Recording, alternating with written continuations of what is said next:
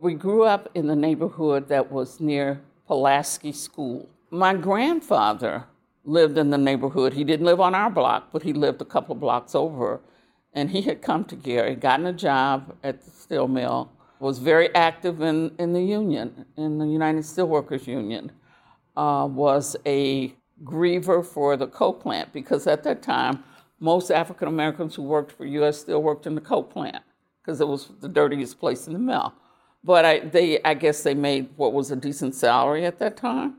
So he encouraged my father to leave Florida and move to Gary. All of my folks, my father and my mother's side, they were all from Florida, Gainesville, Alachua, Florida. And so that's how we ended up coming to Gary.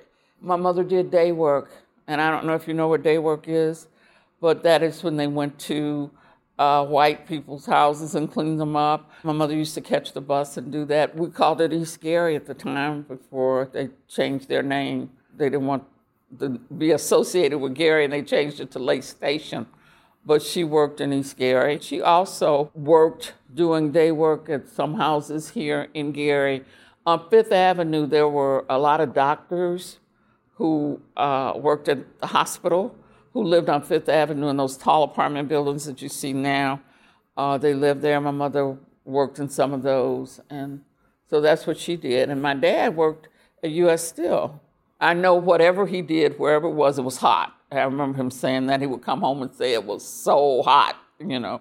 And at one point, they were laid off for some reason, and he worked at a cleaners. And then after he went back to U.S. Steel, he did that part-time. He worked at a cleaners. He was, as he would say, a presser. He would press clothes. As I said, I know my grandfather worked at the coke plant, and he did a lot to help as many African Americans as he could. Well, he helped them get employment and helped them to not be mistreated. And he was very involved. And he would take me at one point down on Fifth Avenue. They called it the Philip Murray Building. The lady who worked in the office was black. She was African American, Jeanette Strong.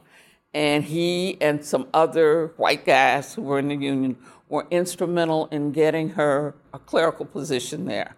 I was probably too young to remember, when he became involved in the union. I just know that he was. And I know that even after he left the area, some guys who worked at the coke plant has said to me, I remember your grandfather. He was really active. He did a lot of things to help us. As a matter of fact, Curtis Strong was the person who took his position after he left, retired, and moved back to Florida.